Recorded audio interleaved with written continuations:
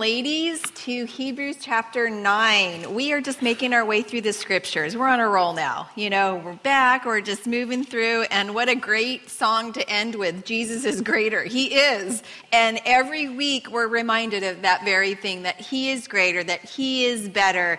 And what a better thing to be reminded of, that our Jesus is the very best. There's nothing better, nothing greater, nothing superior to Him. And here in our scripture, week after week, we're reminded of that very thing. Jesus is better.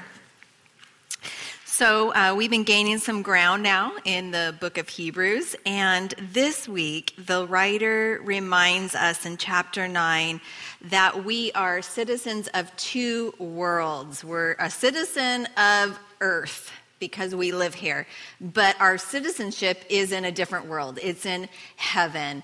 And so we're going to discuss that today. But let's go ahead. If you haven't already turned to chapter 9, let's do that and let's pray together. Lord, we do love you and praise you and thank you, God, that you are better. We truly have reason to rejoice today, God, and we ask that you would go before us, that you would prepare the way, God, as we look to your word to minister to our hearts, to speak to our hearts today. We love you and praise you. In Jesus' name, amen. Well, because we are citizens of two worlds, we must learn to walk by faith in a world that walks by sight. Like Moses, we must see the invisible if we are to overcome this world that we live in. The world says seeing is believing, but the Christian says believing is seeing. We are to walk by faith, we know the Bible tells us, and not by sight. For faith is believing what we cannot physically see. We can't see this heavenly sanctuary that the Bible talks about, where Jesus ministers as our high priest, but we are given a replica here in Scripture that we can look at and we will see even today. So God no longer dwells in the physical tabernacle, that building that was made by hands. He dwells in our physical hearts through the Holy Spirit. The church is not a building. How many times do we say we're going to church? And we think we're going to what? The physical building. But in essence, church is not the building, it's the what? It's the people. Because Jesus lives inside our heart, we are the church. We're the church. We could go to the park and we could still be the church. We could be in a house and we are still the church. Wherever the people goes, the church goes, because we are the church. God dwells, since Jesus died, in our hearts instead of in a building that was made by hands. So today we will look at the fact that Jesus, his death, the new covenant that he brought through his death on the cross, did away with all of the things that the old covenant had. And he brought his new covenant, we know, of grace. So today we're going to refer to the OC, the old covenant. And the NC, the new covenant, the old and the new. That's what we'll be looking at today. We will see that the new covenant with Jesus brings a far superior sanctuary, a new covenant full of hope, full of freedom, really, in a sense, because we no longer are bound to the old covenant. So once again, we will see today that Jesus is better than the angels, better than the law, better than, like we looked at last week, the Levitical priesthood, and better than the old sanctuary. So as I said, today we'll contrast the old and the new, the earthly and the heavenly, the temporal with the eternal. So Hebrews chapter 9, we'll see today, is divided essentially into two parts. The first 10 verses being the first part, referring to the earthly temple. and the remainder of the chapter describing the heavenly one. So today we'll look at 5 ways that the old temple is inferior to the new one, and then contrasting that, 5 ways that the new temple is far superior to the old one. So let's take a look, beginning in verse 1. Then indeed, even the first covenant had ordinances of divine services and the earthly sanctuary, for a tabernacle was prepared, the first part in which was the lampstand, the table of showbread, which is called, the table of showbread in the sanctuary, which is called the sanctuary, and behind the second veil, the part of the tabernacle, which is called the holiest of all, which had the golden censer and the ark of the covenant overlaid on all sides with gold, in which were the golden pot that held the manna, Aaron's rod that budded, and the tablets of the covenant, and above it were the cherubim of glory overshadowing the mercy seat. Of these things we cannot speak in detail. So what was it that made the earthly temple inferior to that of the heavenly temple? So the writer, as I said, points out 5 ways for us today that it was inferior. In the first, if you're taking notes, it was that the earthly temple was on earth. That's the first one. It was an earthly sanctuary. It wasn't in heaven. This means that it was made by man's hands. It was on earth, made by man. As the people brought their gifts to Moses, they constructed this earthly tabernacle. God skilled the workers to do this intricate work. If you're with us here on Wednesday nights, we're going through this exact scripture, but in Exodus. So it really is quite fascinating. I'm sure it's not a coincidence that we're here as well. So we're really going to grasp this if you're following along on Wednesday nights as well. So this work that was done in the temple was intricate. And so we learned on Wednesday night that the Lord was the one who skilled the hands of certain men and raised them up and gave them this skill of working on the furnishings in the sanctuary. But even though God dwelt in the sanctuary, it was still an earthly sanctuary made by man's hands. So that's the first one. Secondly, it was a type of something greater. It was, as we said, a replica. It was a replica. In verses 2 through 5, we see that the writer lists the parts now, or the furnishings of the tabernacle, because each of them carried a spiritual meaning. They all point in to something, or we could say someone greater. In this diagram that you have, and that I will have up here as well, I believe, so we can have our online audience see it as well, you'll notice that the veil at the bottom of the picture is the one and only entrance into the sanctuary, signifying that Jesus is the only way. There is only one way to the Father, and that is through Christ Jesus. As you continue now walking, you will enter the holy place, and this is where you would see several pieces of furniture. One is the table of showbread on your right, and then on your left would be the candlestick or the lampstand on your left. The 7-branch golden lampstand that would be on your left did not use candles. So I think saying candlestick, we don't understand that because we think of a candle. It actually holds oil. And the oil is how the lampstand would operate, and it would burn. The purer the olive oil, the brighter the flame would shine. And the same is true with us, isn't it? John said this on Wednesday night, and it just jumped out of the scriptures to me. The purer our life is, the brighter we shine for him. Just like pure, undefiled, uncontaminated olive oil shines bright, we too, our lives, when it's pure and it's not contaminated by the things of the world, we shine brighter. Jesus is the light of the world, we're told in John 8:12.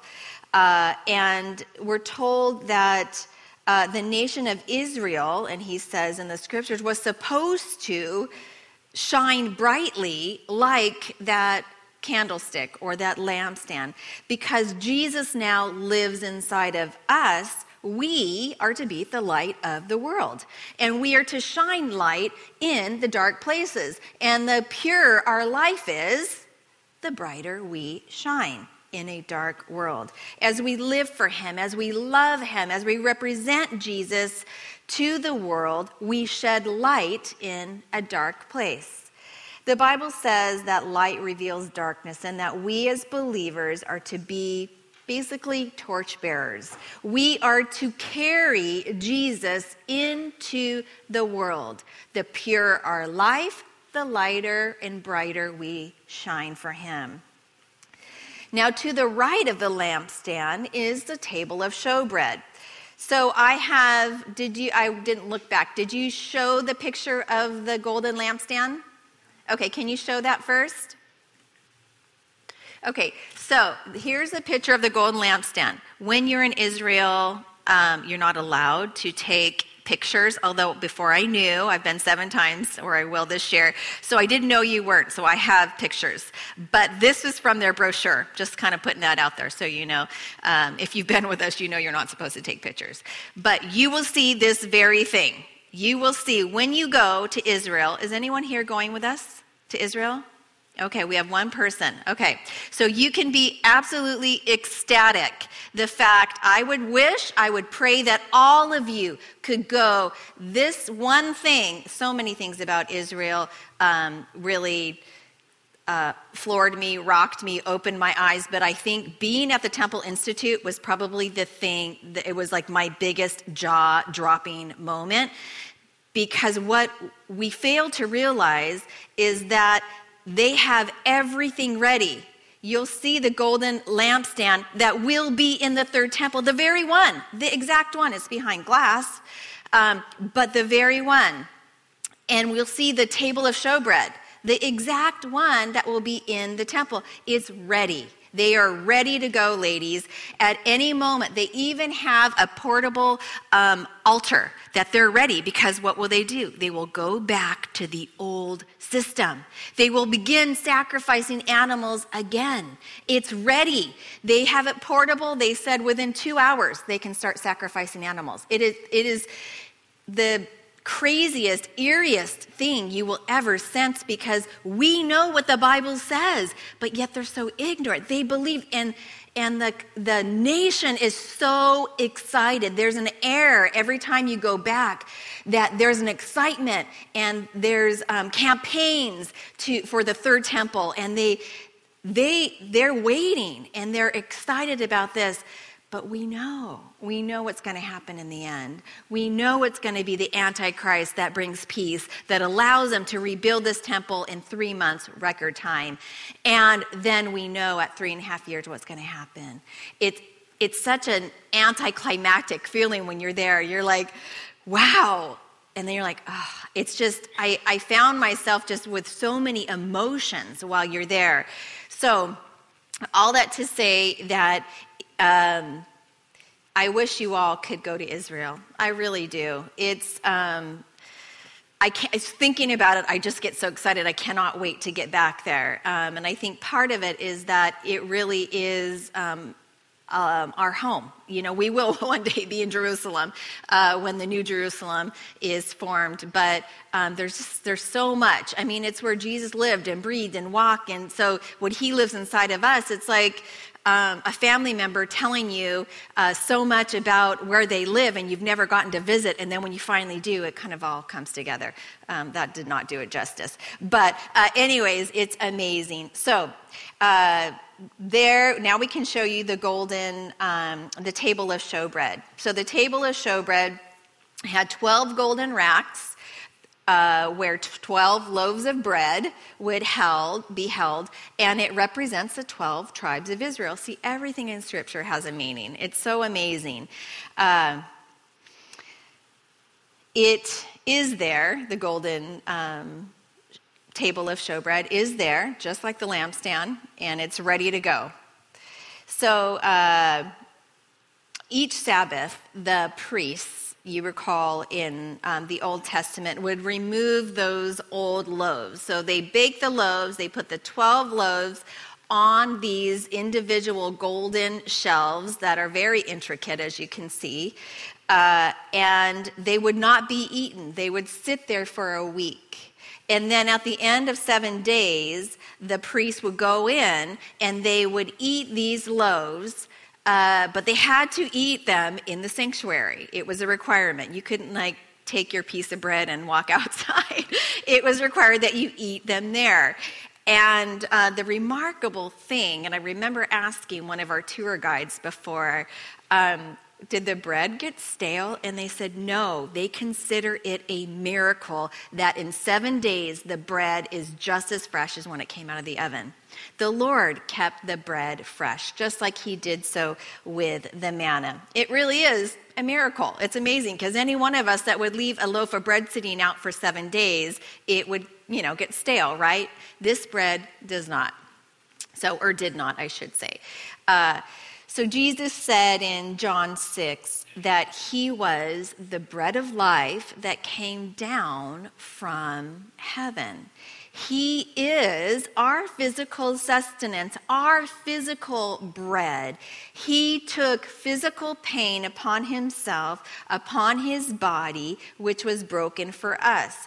If you continue walking now, you'll see the golden altar, which stood in the holy place just in front of the veil, and it divided really the two parts of the tabernacle. So the location of this piece of furniture is front and center, as it should be. Prayer, intercession should be front and center. And this symbolizes the intercession that Jesus prays for us, the prayers that he prays for us, interceding on our behalf. This is where the priest would burn incense. It was located outside the Holy of Holies on the other side of the veil. In Exodus 45, we read that each morning, the priest and evening, the priest would come in and they would burn this incense of these spices that we read in Scripture in Exodus that made up this combination of spices. Now, when you go to Israel, it was a little different, though, than in Scripture, because they say that there's 11 spices that they combine together, and they let you smell the spices, but they won't tell you all of them. They'll tell you a few of them. So you can smell cinnamon, you can smell cardamom, you can smell certain clove. I think you can smell certain spices, but they won't tell you because it's a secret. What spices they use to put on this altar. So it's very interesting. So David shares with us in Psalm 141 verse 2 that it was a picture of prayers that were ascending and descending from the throne room of God. It can be a reminder to us as well that Jesus intercedes on our behalf, but it also reminds us that this needs to occur before we enter into the Holy of Holies. I say that because the location of each piece of furniture in the tabernacle was specifically placed where it needed to be, leading closer and closer and closer to the Holy of Holies. If you look at your diagram, you'll see one on the right, one on the left, and one in the middle. What does that form? It forms, well, there it does. If you look at the whole diagram, which we're not today because our scripture doesn't talk about it, but if you look at the whole diagram of the whole tabernacle, it forms the cross. But if we look today at the three articles, the furnishings, it forms a triangle, which all point to where? It points to the Holy of Holies behind the veil. When I see this, I see the importance of each of those pointing to the presence of God. I see how important it is that Jesus came and he is the light of the world, that he is our physical sustenance, that he died for us, that without his death, we would not be filled and could not be the light of the world.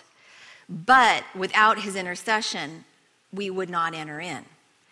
And so I find it interesting that each of these is symbolic of the next step, which is entering in. You remember when we were in Hebrews chapter 6, verse 19, it tells us that we have this hope as an anchor, you recall, of our soul, which is firm and steadfast or secure.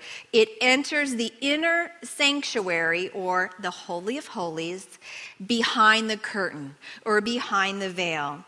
We look back at our diagram of the sanctuary and we see that the lampstand, as I said, and the table of showbread and the altar form a triangle, all pointing to the Ark of the Covenant, the Holy of Holies. As we receive Jesus as our Lord and Savior and become the light, he becomes the light of our life.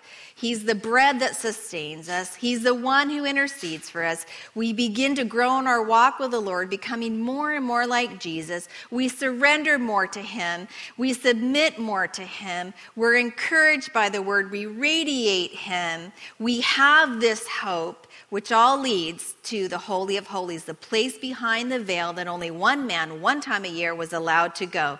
The high priest entered behind the veil only after having made that sacrifice, we know, and carrying blood that would atone for the people's sins. He wanted, or he would, then pass the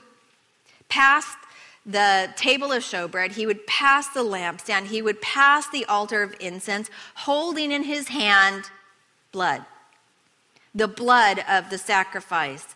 That's the only way, ladies, that we can enter into the Holy of Holies, is when we have the blood, when we are covered with the blood of Jesus. The blood is the key behind going behind the veil. The blood is the key. The blood is a key to the presence of the Lord. We must be washed in the blood of Jesus before we enter in.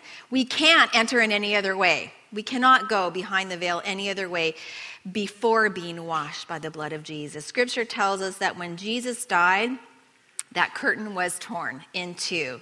It was separated from top to bottom. That thing that separated God from the people was torn in two, creating open access, we're told, to God. This was a picture of Jesus' life that would be given, would be torn, would be broken, that he might become the bridge from man to God. The bridge that was blocked with a sign that said no access, but that sign was torn down when Jesus died, and now we can go straight to the Father.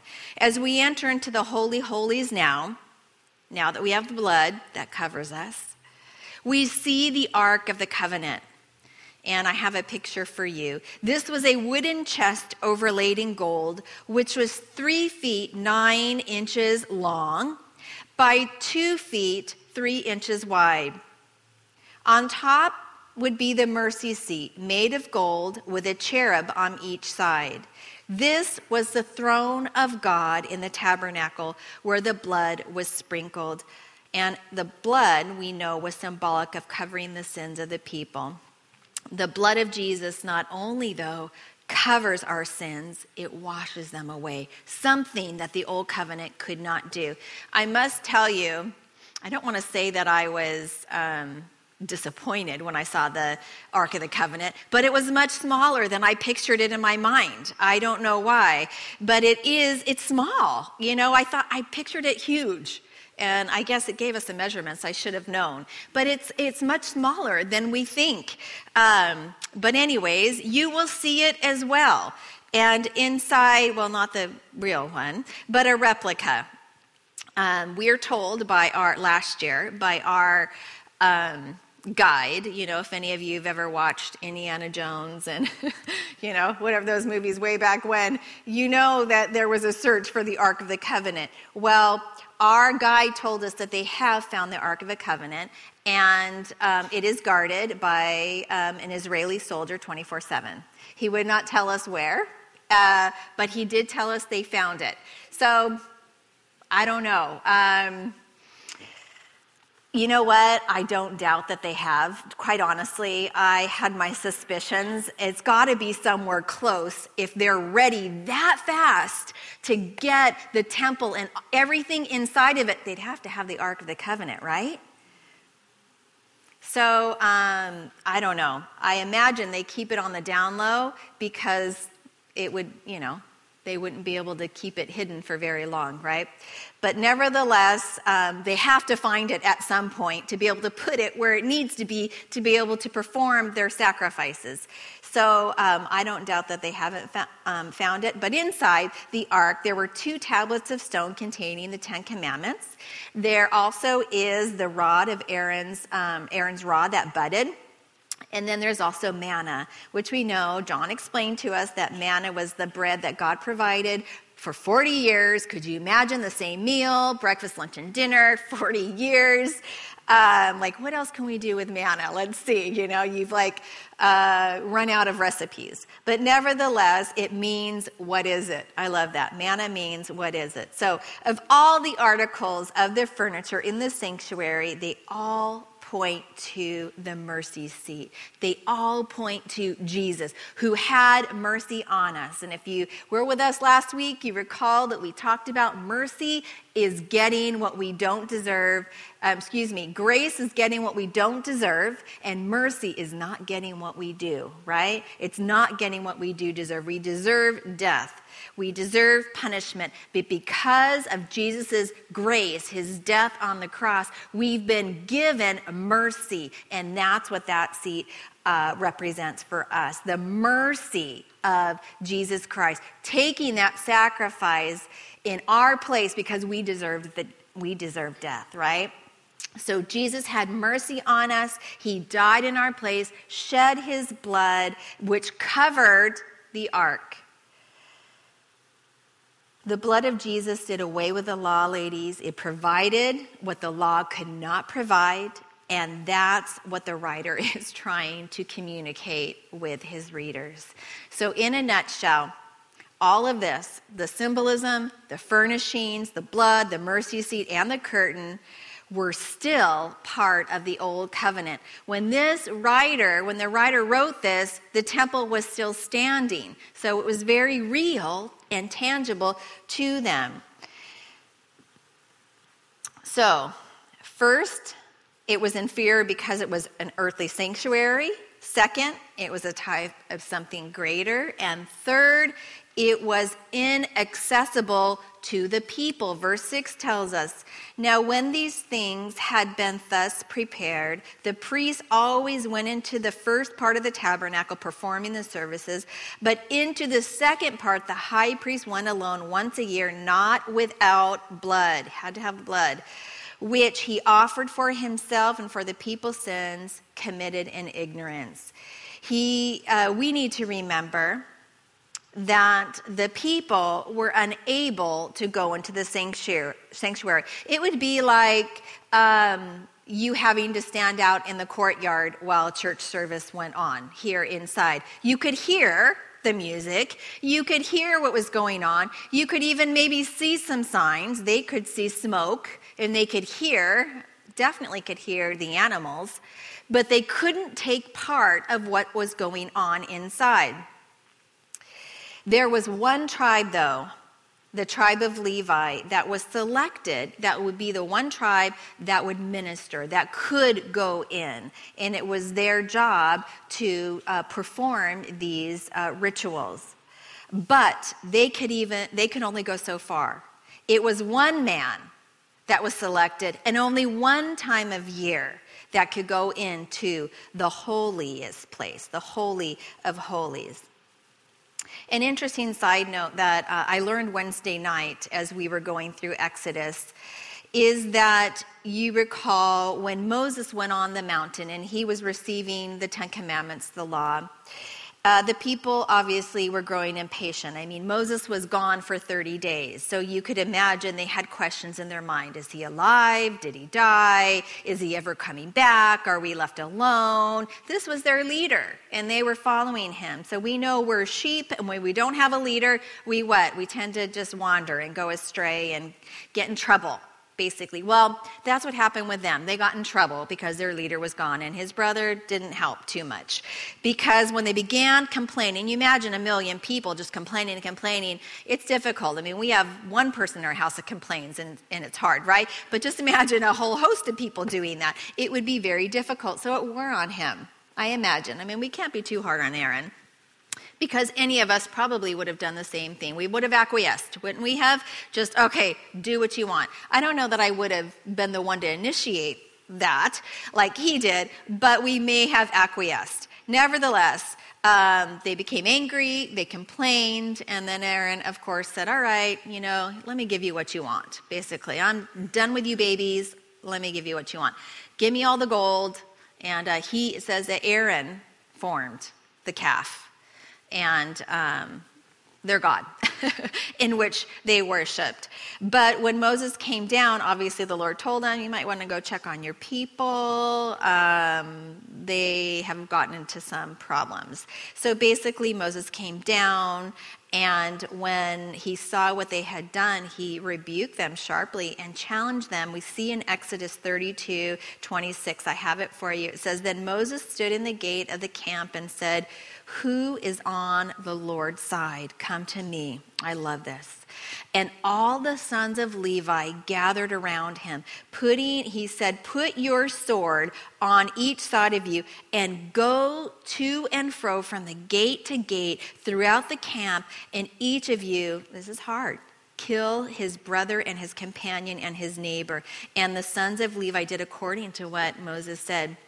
And that day, about 3,000 men of the people fell. And Moses said, today you have been ordained for the service of the Lord, each one at the cost of his son and of his brother, so that he might bestow a blessing upon you this day. As I pondered this in church, it really just jumped off of the scriptures to me and revealed that it was one family, basically. I mean, the tribe of Levi was large, but nevertheless, it was one family that stood by Moses, that was brave enough, that was bold enough to go against the flow and to stand with Moses and to do then the hard thing. Could you imagine having to follow through with that request?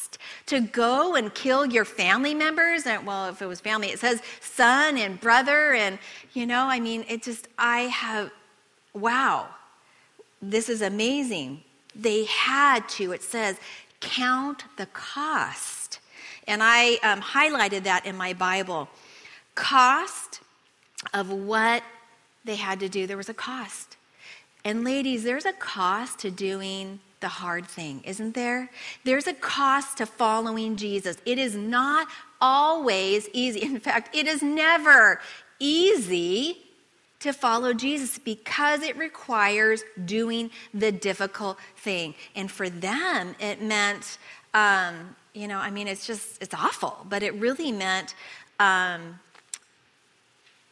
getting rid of, let's say, the people in their lives that prevented them from going forward. And we can take that into our own life as well and see that there are difficult things that we need to do in our lives, things that we have to get rid of, let's say, that prevent us from going forward in our walk with the Lord and from making that bold stand and getting in the way. And which of us hasn't had to go through something like this? We all have, right? We've had to make a difficult decision. We've had to separate some of us from family that has hindered our growth or defiles us, let's say. I mean, they were defiled by what these people did, and they had to do the hard thing, the difficult thing. But the result of their obedience was that they were, listen to this, ordained into the ministry. They were selected into the ministry, and we're also told that they received a blessing. We see here, though, that when we do the difficult thing, it sets us apart. It sets us apart, and the Lord has a blessing for us. When have you done the difficult thing and not received the blessing from the Lord? Never. It's when we do those hard things, those difficult things, we obey the Lord, that we receive the blessing from him. Now, I'm going to take it a step further, and I'm going to say that when you're in the ministry, because this is talking about those that they selected to now minister. When you're in the ministry, there are times that you're called upon to do the hard thing, to deliver a hard word, let's say, or a rebuke, in order to correct someone, to stand in order to lead someone. When you want to run and hide, you're called to be bold and to stand. Sometimes you have to be alone in order to stand. You will run the risk of being misunderstood, misrepresented, and mistreated. But that's because there is a cost. There is a cost involved, and Moses knew this very well. But when we, all of us, including those in the ministry, obey the Lord and not man, like Aaron did, right? There is a blessing in store for us. I can honestly say that it was those most difficult times, those most difficult situations in the ministry for myself and John, that we have really reaped the biggest blessing. In the end, it takes time, but we've really reaped the biggest blessing. So we see that the tribe of Levi stood by Moses. They made that difficult choice. They obeyed God. They received the ordination, and they also received the biggest blessing. They were selected, they were chosen, they were set apart, and they were able to minister to the Lord most effectively. For us, we apply this same truth. When we stand with the Lord and do what's right in the sight of the Lord, we also receive the biggest blessing, even when it's hard. The greater the cost, the greater the blessing. Not only were the people unable to go into the sanctuary, but the writer points out for us in verse 8 that it was temporary. Verse 8 says the Holy Spirit indicating this, that the way into the holiest of holies of all was not yet made manifest, while the first tabernacle was still standing. The fact that the outer court was standing was proof that God's work of salvation for man had not yet been completed. The outer court was that which stood in between the people and the Holy of Holies. As long as the priests were ministering there in the holy place, the way had not yet been opened. Not only was the sanctuary an earthly one, and it revealed a type of something greater, and was inaccessible to the people, and it was temporary. Fifth, and finally, its ministry was external and not internal. Verses 9 and 10 tells us it was symbolic for the present time in which both gifts and sacrifices are offered, which cannot make him who performed the service perfect in regard to the conscience. Verse 10, concerned only with food and drink and various washings and fleshly ordinances imposed until the time of Reformation. The sacrifices offered and the blood applied to the mercy seat could never change the heart or the conscience of a worshiper. All of the ceremonies that were associated with the tabernacle and the ceremonial purifications could not make somebody morally pure. It was all external. It could not meet anything internal. external. They were carnal ordinances or rituals that were pertained to only the outer man and not the inner man. We too can take a shower or a bath. We can get cleaned up on the outside and look presentable on the outside, but that doesn't change the inside, does it? It does not change the condition of our heart. Only Jesus can do that. So next we see that the writer switches from the earthly sanctuary now to the heavenly sanctuary, pointing out 5 superiorities of the heavenly sanctuary. The first one is it's in heaven. That's the first one. Verse 11 tells us, "But Christ came as the high priest of the good things to come, with the greater and more perfect tabernacle, not made with hands, that is, not of this creation." The writer is restating this because he wants his readers to focus their attention on things above and not on the things of earth. The earthly temple was made with hands. It was made with material things. But the heavenly temple is made by God, with godly things. It's imperfect.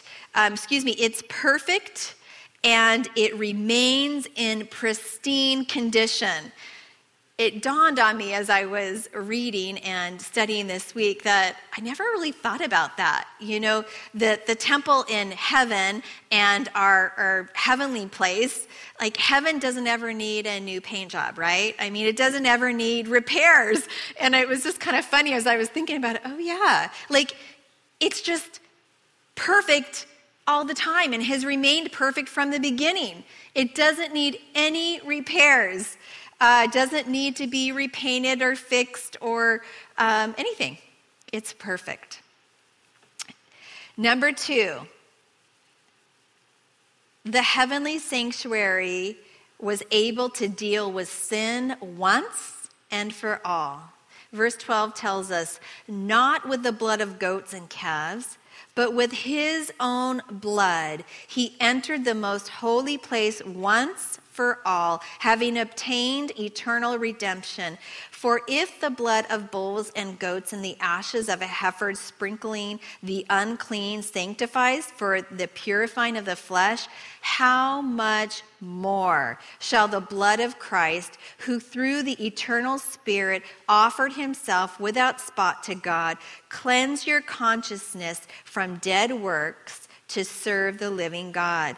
And for this reason, he is the mediator of the new covenant by means of death for the redemption of the transgressions under the first covenant, that those who are called may receive the promise of the eternal inheritance." Here we see a series of contrasts between old and new. We see animal sacrifices versus Jesus' sacrifice. We see ceremonial cleansings versus the cleansing of our consciousness. We see temporary blessings versus eternal blessings. And what we see is that Jesus finished the work.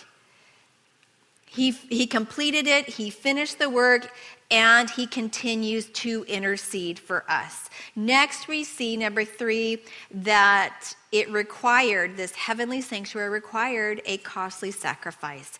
Verse 16 says, For where there is a testament, there must also of necessity be the death of a testator.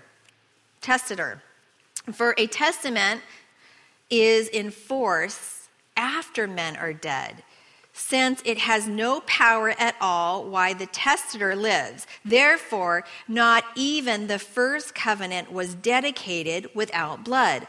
For when Moses had spoken every precept to all the people according to the law, he took the blood of the calves and goats with water, scarlet wool, and hyssop, and sprinkled both the book itself and all the people, saying, This is the blood of the covenant which God has commanded you.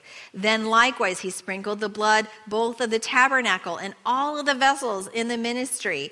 And according to the law, almost all things were purified with the blood. And without the shedding of the blood, there is no remission. Therefore, it was necessary that the copies of the things in the heavens should be purified with these, but the heavenly things themselves with a better sacrifice than these. There's a lot of blood here in the Old Testament.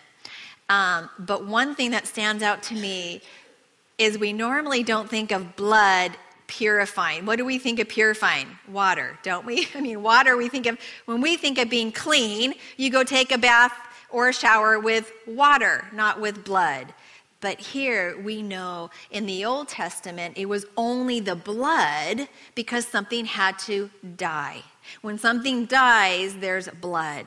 And it was the blood that was able to purify the people or to take their sins away. And here the writer says that it is only the blood of Jesus, which we know that is able to do that. And that is what he provided in the heavenlies. The word covenant in verse 18 not only means agreement, but it also carries the idea of a last will and testament. So if a man or a woman makes out a will, it will not be used unless the person what? Dies. Exactly. It was necessary for Jesus to die for those terms of the new covenant to be enforced or to be cashed in. In Luke 22:20, Jesus says this: "This cup is the New Testament or new covenant in my blood, which is shed for you." What was in the cup? It was, wine, right? Juice that represented blood. He's saying of himself, this me, I'm going to shed my blood and make this new covenant for you. And the new covenant we know is the covenant of what? Grace. It's that covenant of grace. Jesus willingly shed his blood for us to provide the new way, the only way, straight to the Father. Number 4, the new covenant, the heavenly sanctuary, represents fulfillment. Verse 24 tells us, "For Christ has not entered the holy of places made with hands, which are copies of the true, but into heaven itself, now to appear in the presence of God for us." This, ladies, is reality. We are not depending upon someone else any longer, we never did, to atone for our sins. We have dependence upon the one who already died for them, who already atoned for them. And then fifth and finally, this heavenly sanctuary is better, is far superior because it is final.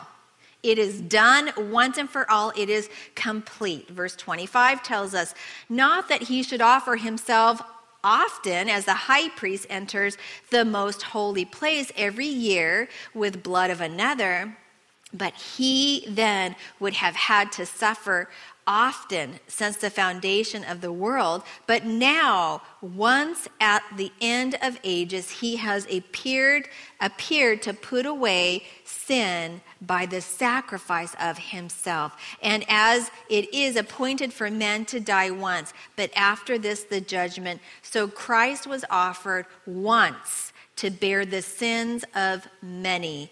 To those who eagerly await for him, he will appear a second time apart from sin for salvation." Ladies, the work is finished. We know it's done. It's complete. Hallelujah. We don't have to kill anything. We don't have to sacrifice anything except for us, right? Because we are, as Romans 12:1 says, to be a what? A living sacrifice that we get up there on a daily basis. Can you imagine us? Can you picture yourself climbing up there on the mercy seat because we need mercy? And we offer ourselves as that living sacrifice again and again. The work is finished. It's complete. There can be nothing added to it. and there can be nothing taken away from it because it's done once and for all. The writer points out the obvious differences of the two sanctuaries. He says the old covenant had to be repeated again and again, where the new covenant was one time for all. He says the old covenant used blood of animals, but the new covenant used the blood of Jesus Christ, the Son of God. The old covenant covered sins, while the new covenant took them away. The old covenant was for Israel only, but the new covenant was for everybody. And in the old covenant, the high priest would come out and he would bless the people. And in the new covenant, Jesus will come and take his people to heaven. In short, the work of Jesus Christ is a complete work, it's a final work, and it is an eternal work. Notice, though, the word appear in verses 24, 26, and 28. I found this fascinating as I was looking through it. In verse 26, it tells us, and you might want to highlight it, he has appeared. In verse 24, it says he is appearing. In verse 28, it says what? He shall appear. He has appeared. He is appearing, and he shall appear.